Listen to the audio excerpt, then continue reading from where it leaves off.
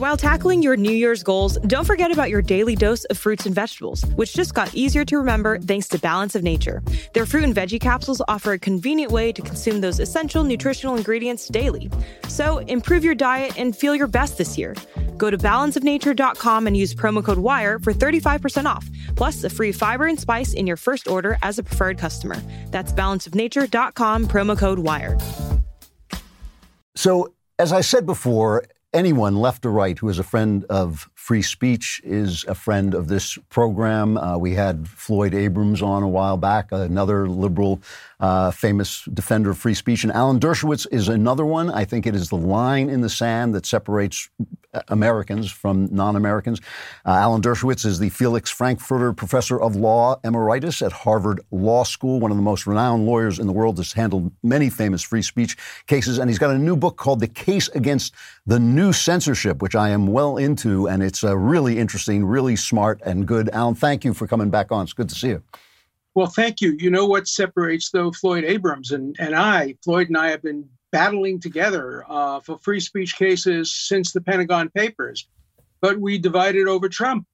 Floyd Abrams, for some reason, and I still haven't figured out why, said that President Trump's speech on January 6th, which I abhor as a speech, was not protected by the Constitution, did not come within the Brandenburg Principle. He signed a letter by hundreds of academics calling that argument essentially irresponsible and frivolous. I continue to make it and continue to make it.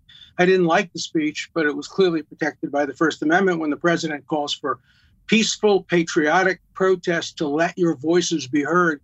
What could be more covered by the First Amendment? And why do you resolve doubts against the First Amendment just because it's Donald Trump? You should always resolve doubts in favor of the First Amendment. So why don't you have Floyd and me both on the show, and we can discuss this issue, because we're good friends and I admire him enormously. We just disagree about this one issue. I would like to do that. I did not know that he was actually, I know about that petition, but I did not know he was on that petition. I was shocked. It's shocking. Can you just explain so people know what you're talking about, what the Brandenburg Principle is? Okay.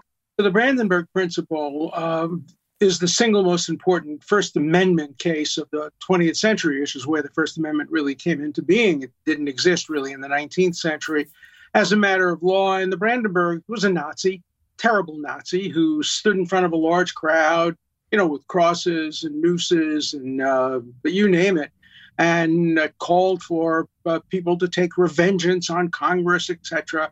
And horrible, hate-filled speech. And the Supreme Court said, I think 8-0, when Justice was not on the case, that it was protected by the Constitution, that it was despicable speech. It was like the Nazis marching through Skokie, Illinois. And I've always been on that side of the case, and so is Floyd.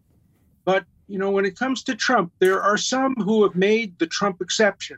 That's okay, because he's gone now. But I don't want to see the Trump exception become the rule. Professor Lawrence Tribe now would make it the rule, because he follows the crowd and the fads wherever they go. So now the fad is to not prioritize the First Amendment, and Tribe is there along with others. And I'm going to stick to my principles and always advocate free speech and always err on the side of more speech rather than less speech. Now, the book that you're writing now, though, is largely concerns this threat to free speech that's not from the government. It's really not covered by the First Amendment. It is the threat from corporations, from social media. You call it the greatest threat to free speech since the Alien and Sedition Acts, which were in 1798. So that's a long time ago. Why is it so threatening? Because I completely agree with you about that, by the way. Why is it so threatening? Starting in 1969, I have been litigating First Amendment cases. I argued my first case in the Supreme Court in 1969 on behalf of a terrible movie called I Am Curious Yellow, an anti-war movie which had a little bit of sex in it. I then argued the Hare case, the Pentagon Papers case. I was the law clerk in the New York Times versus Sullivan. We win all the cases against the government. The government is an easy target when it comes to the First Amendment, because the First Amendment says Congress, which has been interpreted to mean government, shall make no law abridging the freedom of speech. So when the government tries to censor, it's extremely dangerous. But in America, they lose all the time.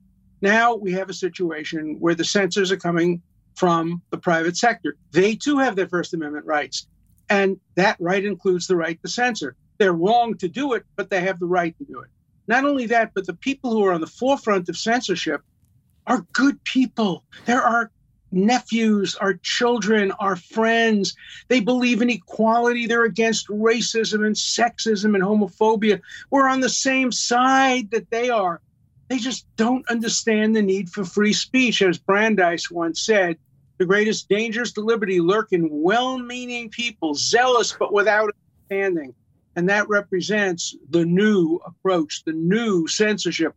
Good people doing bad things for good reasons. You know, I always, whenever I read your stuff, this is the argument that always bothers me, because I'm a conservative. I'm a conservative because I'm a liberal. I'm a conservative because I think that the conservatives is a liberal. Are you sure these are good people? Are you sure that the logic of their philosophy has not led them, under the name of being opposed to racism, under the name of being in favor of equality? Are you sure it hasn't led them into actually a moral error? Well, it may have, as to some, but I have met people who really, really are good, really want to see the world better themselves. Look, let's remember too, being young is not a guarantee of being on the right side. The people who first burned the books in 1933 in Munich were students. Right. The people who led the campaign to murder opponents during Stalin's regime were students. The people who helped overthrow the country in Cuba under Castro were students. The people who cleaned out Tiananmen Square as the result of Mao, many of them were students. Students have been on the wrong side of every cause in history. And so you're right. Some of these students do become bad people, but I'm going to give them the benefit of the doubt. And I certainly know some very good people who are in favor now of censorship, and they're harder to fight against. As Pogo said, we have seen the enemy and they are us. So one of the things that I keep hearing people say is that you cannot stop Twitter, Facebook from censoring because they too were protected by the First Amendment. But Lincoln made the argument that the Constitution is based on the Declaration. And the Declaration says our rights are given to us by God, and the government is formed in order to secure those rights. So if our right to free speech is given to us by God and the government is there to secure our rights, if there are free speech is taken away by Facebook, doesn't the government suddenly have the power to act in some way? I don't think I've ever said this before, but Abraham Lincoln was wrong. Right. Not the Bill of Rights. The Bill of Rights was a lawless, revolutionary document, which of course had to rely on God because they didn't have law on their side. Then they passed the Constitution. There's no God in the Constitution. It's all about law.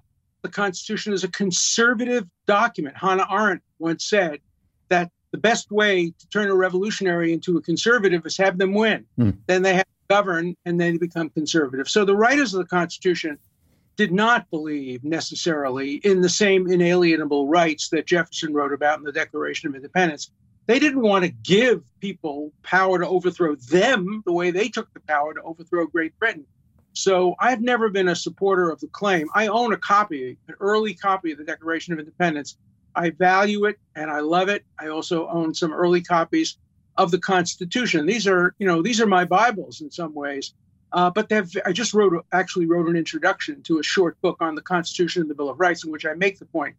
You can't imagine more different documents than the Declaration. God, natural law, no legal basis. The Constitution, which is a boringly structured document, which has separation of powers and checks and balances and all of that. Remember, Alexander Hamilton didn't even want a Bill of Rights because he said, you need a Bill of Rights.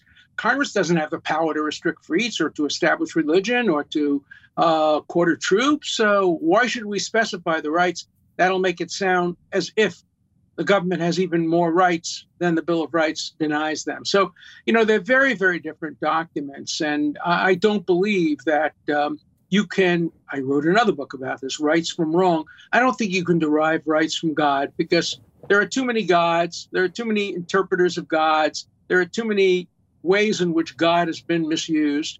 I just think you have to be more of a textualist. All right. Well, even though I don't agree with you, let me make a different argument then. If we indeed have the right to free speech, if that is something that we can assume we have for some reason, but if we have it, and it can be gutted by Facebook, what good is it?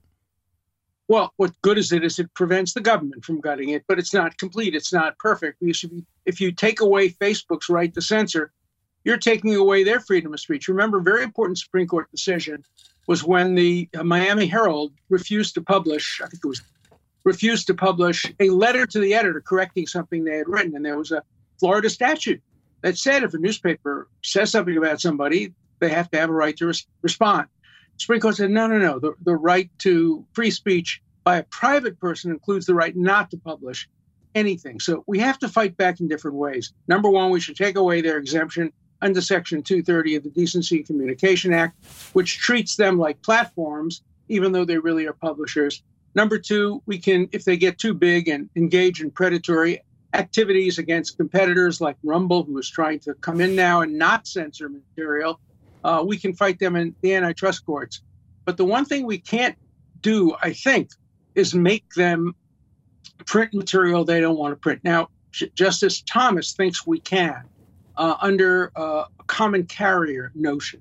And it's interesting. It's one of the most interesting First Amendment opinions in recent years, the recent opinion of Justice Thomas. I think in the end, it would be dangerous to treat newspapers or internet as common carriers. I think it would have too much of a restriction on free speech, but it's worth considering. What do you mean? What is a common carrier? Like a phone? The phone company, the train buses. They can't discriminate. You can't have a bus that says we'll take you from New York to Boston, but if you're a Republican, you can't get on my bus. You can't do that if you hold yourself out to be a common carrier. Now, the closest they've come is they've applied the common carrier doctrine not only to telephones, but to telegraphs. Now, telegraphs are written material. And so if somebody wants to send a telegraph saying, for example, what President Trump has said in his tweets, under the current law, Twitter can ban him, but the telegraph company can't. And Justice Thomas said, that doesn't really make much sense. We should apply the common carrier notion to very, very large carriers of information today. It's a very interesting approach, but we have to think hard about it. I mean, it really is disturbing to me that President Trump, who was indeed the president of the United States, whether you liked him or not, who had got more votes than anybody but Joe Biden in the election, that he now literally can't speak on the major vehicles of communication in this country. They'll take him off YouTube. You interview him, they'll ban you from YouTube. They won't let him go on Twitter. They started Parlors so other people would have a place to speak. They knocked Parler off their servers. I mean, yeah. I'm representing My Pillow, and I'm representing them precisely on that ground. Mike Lindell, who I disagree with on a great many of his claims, has the right to express them. And now he can't get on any major media because they'll be responsible in defamation for what he says. He could conceivably get on the social media because of Section 230, but they won't let him on. So he too has been silenced. Now, I think he should be allowed to speak. Let me give you another story, which you won't even believe. This is so terrible. So Bobby Kennedy, the son of the former attorney general and a very distinguished environmental lawyer, is a vaccine skeptic. And I'm a skeptic about everything, but I believe in vaccination. I've been vaccinated. So he challenged me to debate him. And we had a great debate for over an hour about the science, the technology, the constitutionality, the history. Lots of people watched it. Tens of thousands of people watched it. And then YouTube took it down. They didn't want anybody to hear Bobby Kennedy's views. They were perfectly happy to have him hear my views. So they gave me a victory by a technical knockout. I don't want to win by a technical knockout. I want to win the marketplace of ideas. I want the people to be persuaded. And if they're persuaded by his ideas, let them follow his ideas. That's what the marketplace of ideas means. That is it's an amazing story. The other story that I found enormously disturbing, we're talking to Alan Dershowitz. His new book is called The Case Against the New Censorship. It was the story on Amazon when they took down When Harry Became Sally, which was a book, a very responsible, scholarly, compassionate book, but opposed to the ideas of the transgender movement. Amazon sells 90% of the new books in this country, and it doesn't seem to me too big a stretch to want them to carry books. Books do these things. They put forward dangerous ideas. They put forward exciting ideas that go against the grain. To have them take those down, it just seems to me such a violation of trust. And just to add this, that if they start to take them down, publishers won't publish them. They will literally erase those ideas from the public sphere. Don't even need Amazon now. Look at Simon & Schuster. They decided to publish 2 books by the former Vice President Pence. Now, I don't agree with Pence's ideas. I don't know whether I'm going to read his book or not. Probably I would, because I like to read opposing points of view. But 300 people at Simon & Schuster, writers, editors, agents, young people mostly, said, no, not in our company. We're not publishing his book. Or Norton decides to stop publishing a biography of Philip Roth because the author was accused of being involved in sexual misconduct. He denies it. Nobody has seen the proof of it. And yet I can't read the Philip Roth biography because Norton won't publish it. What people seem to forget is that the First Amendment has 2 aspects. Number one, the right of the speaker to speak. So the publisher who published the Philip Roth biography has his right. But then there's the right of the reader, the listener, the viewer. We have a First Amendment right to listen. That's what's so wrong with cancel culture. When they canceled James Levine at the Metropolitan Opera, I love James Levine. I love opera.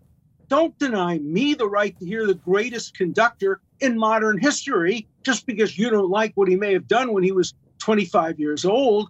You may want to punish him, but don't punish me. And you're punishing me when you deprive me of the right to hear him. You deprive me of the right to read Vice President Pence's book or the biography of Philip Roth. People seem to forget about that aspect of the First Amendment. You know, I have to ask you this again. It's sort of what I opened with, but I want to take it from a slightly different point of view. I mean, ideas, we all know, have consequences, and ideas tend to move toward their reasonable conclusions. The left is censoring in a way the right hasn't done for a long, long time. I mean, not since I was a kid was the right really censorious. Isn't there something?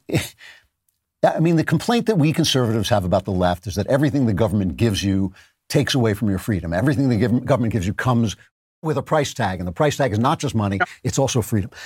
It feels to me like these are people who have lost the argument. When they lost the election, they wanted to get rid of the Electoral College. When they lost the majority in the Supreme Court, they wanted to stack the Supreme Court. Now they've lost the argument and they want to get rid of free speech. And some of them even say this. I mean, people in the New York Times saying free speech was all right when it was supporting the underdog, but now that it's supporting conservatives, it's no good. Do you think that there is anything inherent in the liberal point of view, the left-wing point of view, let's call it, that just trends toward this kind of oppression? Well, historically, the extreme left has always opposed free speech and due process, as has the extreme right. I grew up with McCarthyism. During McCarthyism was the champions of free speech. You've heard of the free speech movement? The free speech movement wasn't a free speech movement.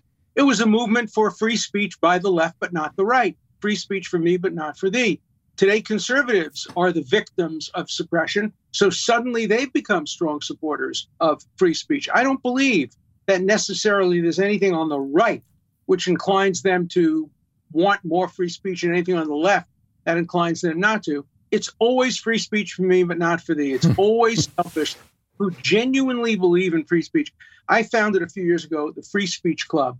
In order to get a membership in the Free Speech Club, you have to publicly defend the right of somebody who so disturbs you, who is so abhorrent. If you're a Jew, you have to defend the rights of Nazis. If you're a black, you have to defend dysgenics, that absurd notion. If you're a woman, you have to defend pornography and sexism. And you can't get into the club unless you demonstrate that you're willing to really go to the mat the way Voltaire said, I disagree with what you say, but I will defend to the death your right to say it. You know how many members are in that club? going to hold the meeting in a phone booth. You're a member. I'm a member. Harvey Silverglate's a member. Alan Kors is a member. Nadine Strawson is a member. One organization that I can think of today, FIRE, qualifies for membership. No longer the ACLU. No longer many other organizations. So I think we've seen it on both sides. You make a very fair point that because people on the right generally are suspicious of government, they should be suspicious of governmental restrictions on free speech. But on the other hand, people on the right are generally more favorable to corporate freedom, corporate power. So I think there's a lot of ambivalence on the right about Facebook. Now, because Facebook and Twitter and YouTube are left-wing oriented, it makes it easier for conservatives. But I wonder how many conservatives really are prepared to say the government should have some power to compel private corporations not to censor things if the shoe were on the other foot. I don't know what the answer to that. I'm arguing with them now. Some of them say that they shouldn't be able to do it now. I got to stop there. Alan Dershowitz, the book is called The Case Against the New Censorship. I really enjoyed talking to you. I hope you'll come back. Thanks very much. You're a great person to have a conversation with. I wish there were more of these kinds of discussions. So Thank you for... Thanks a lot, Alan. I'll see you again. Good. Sure.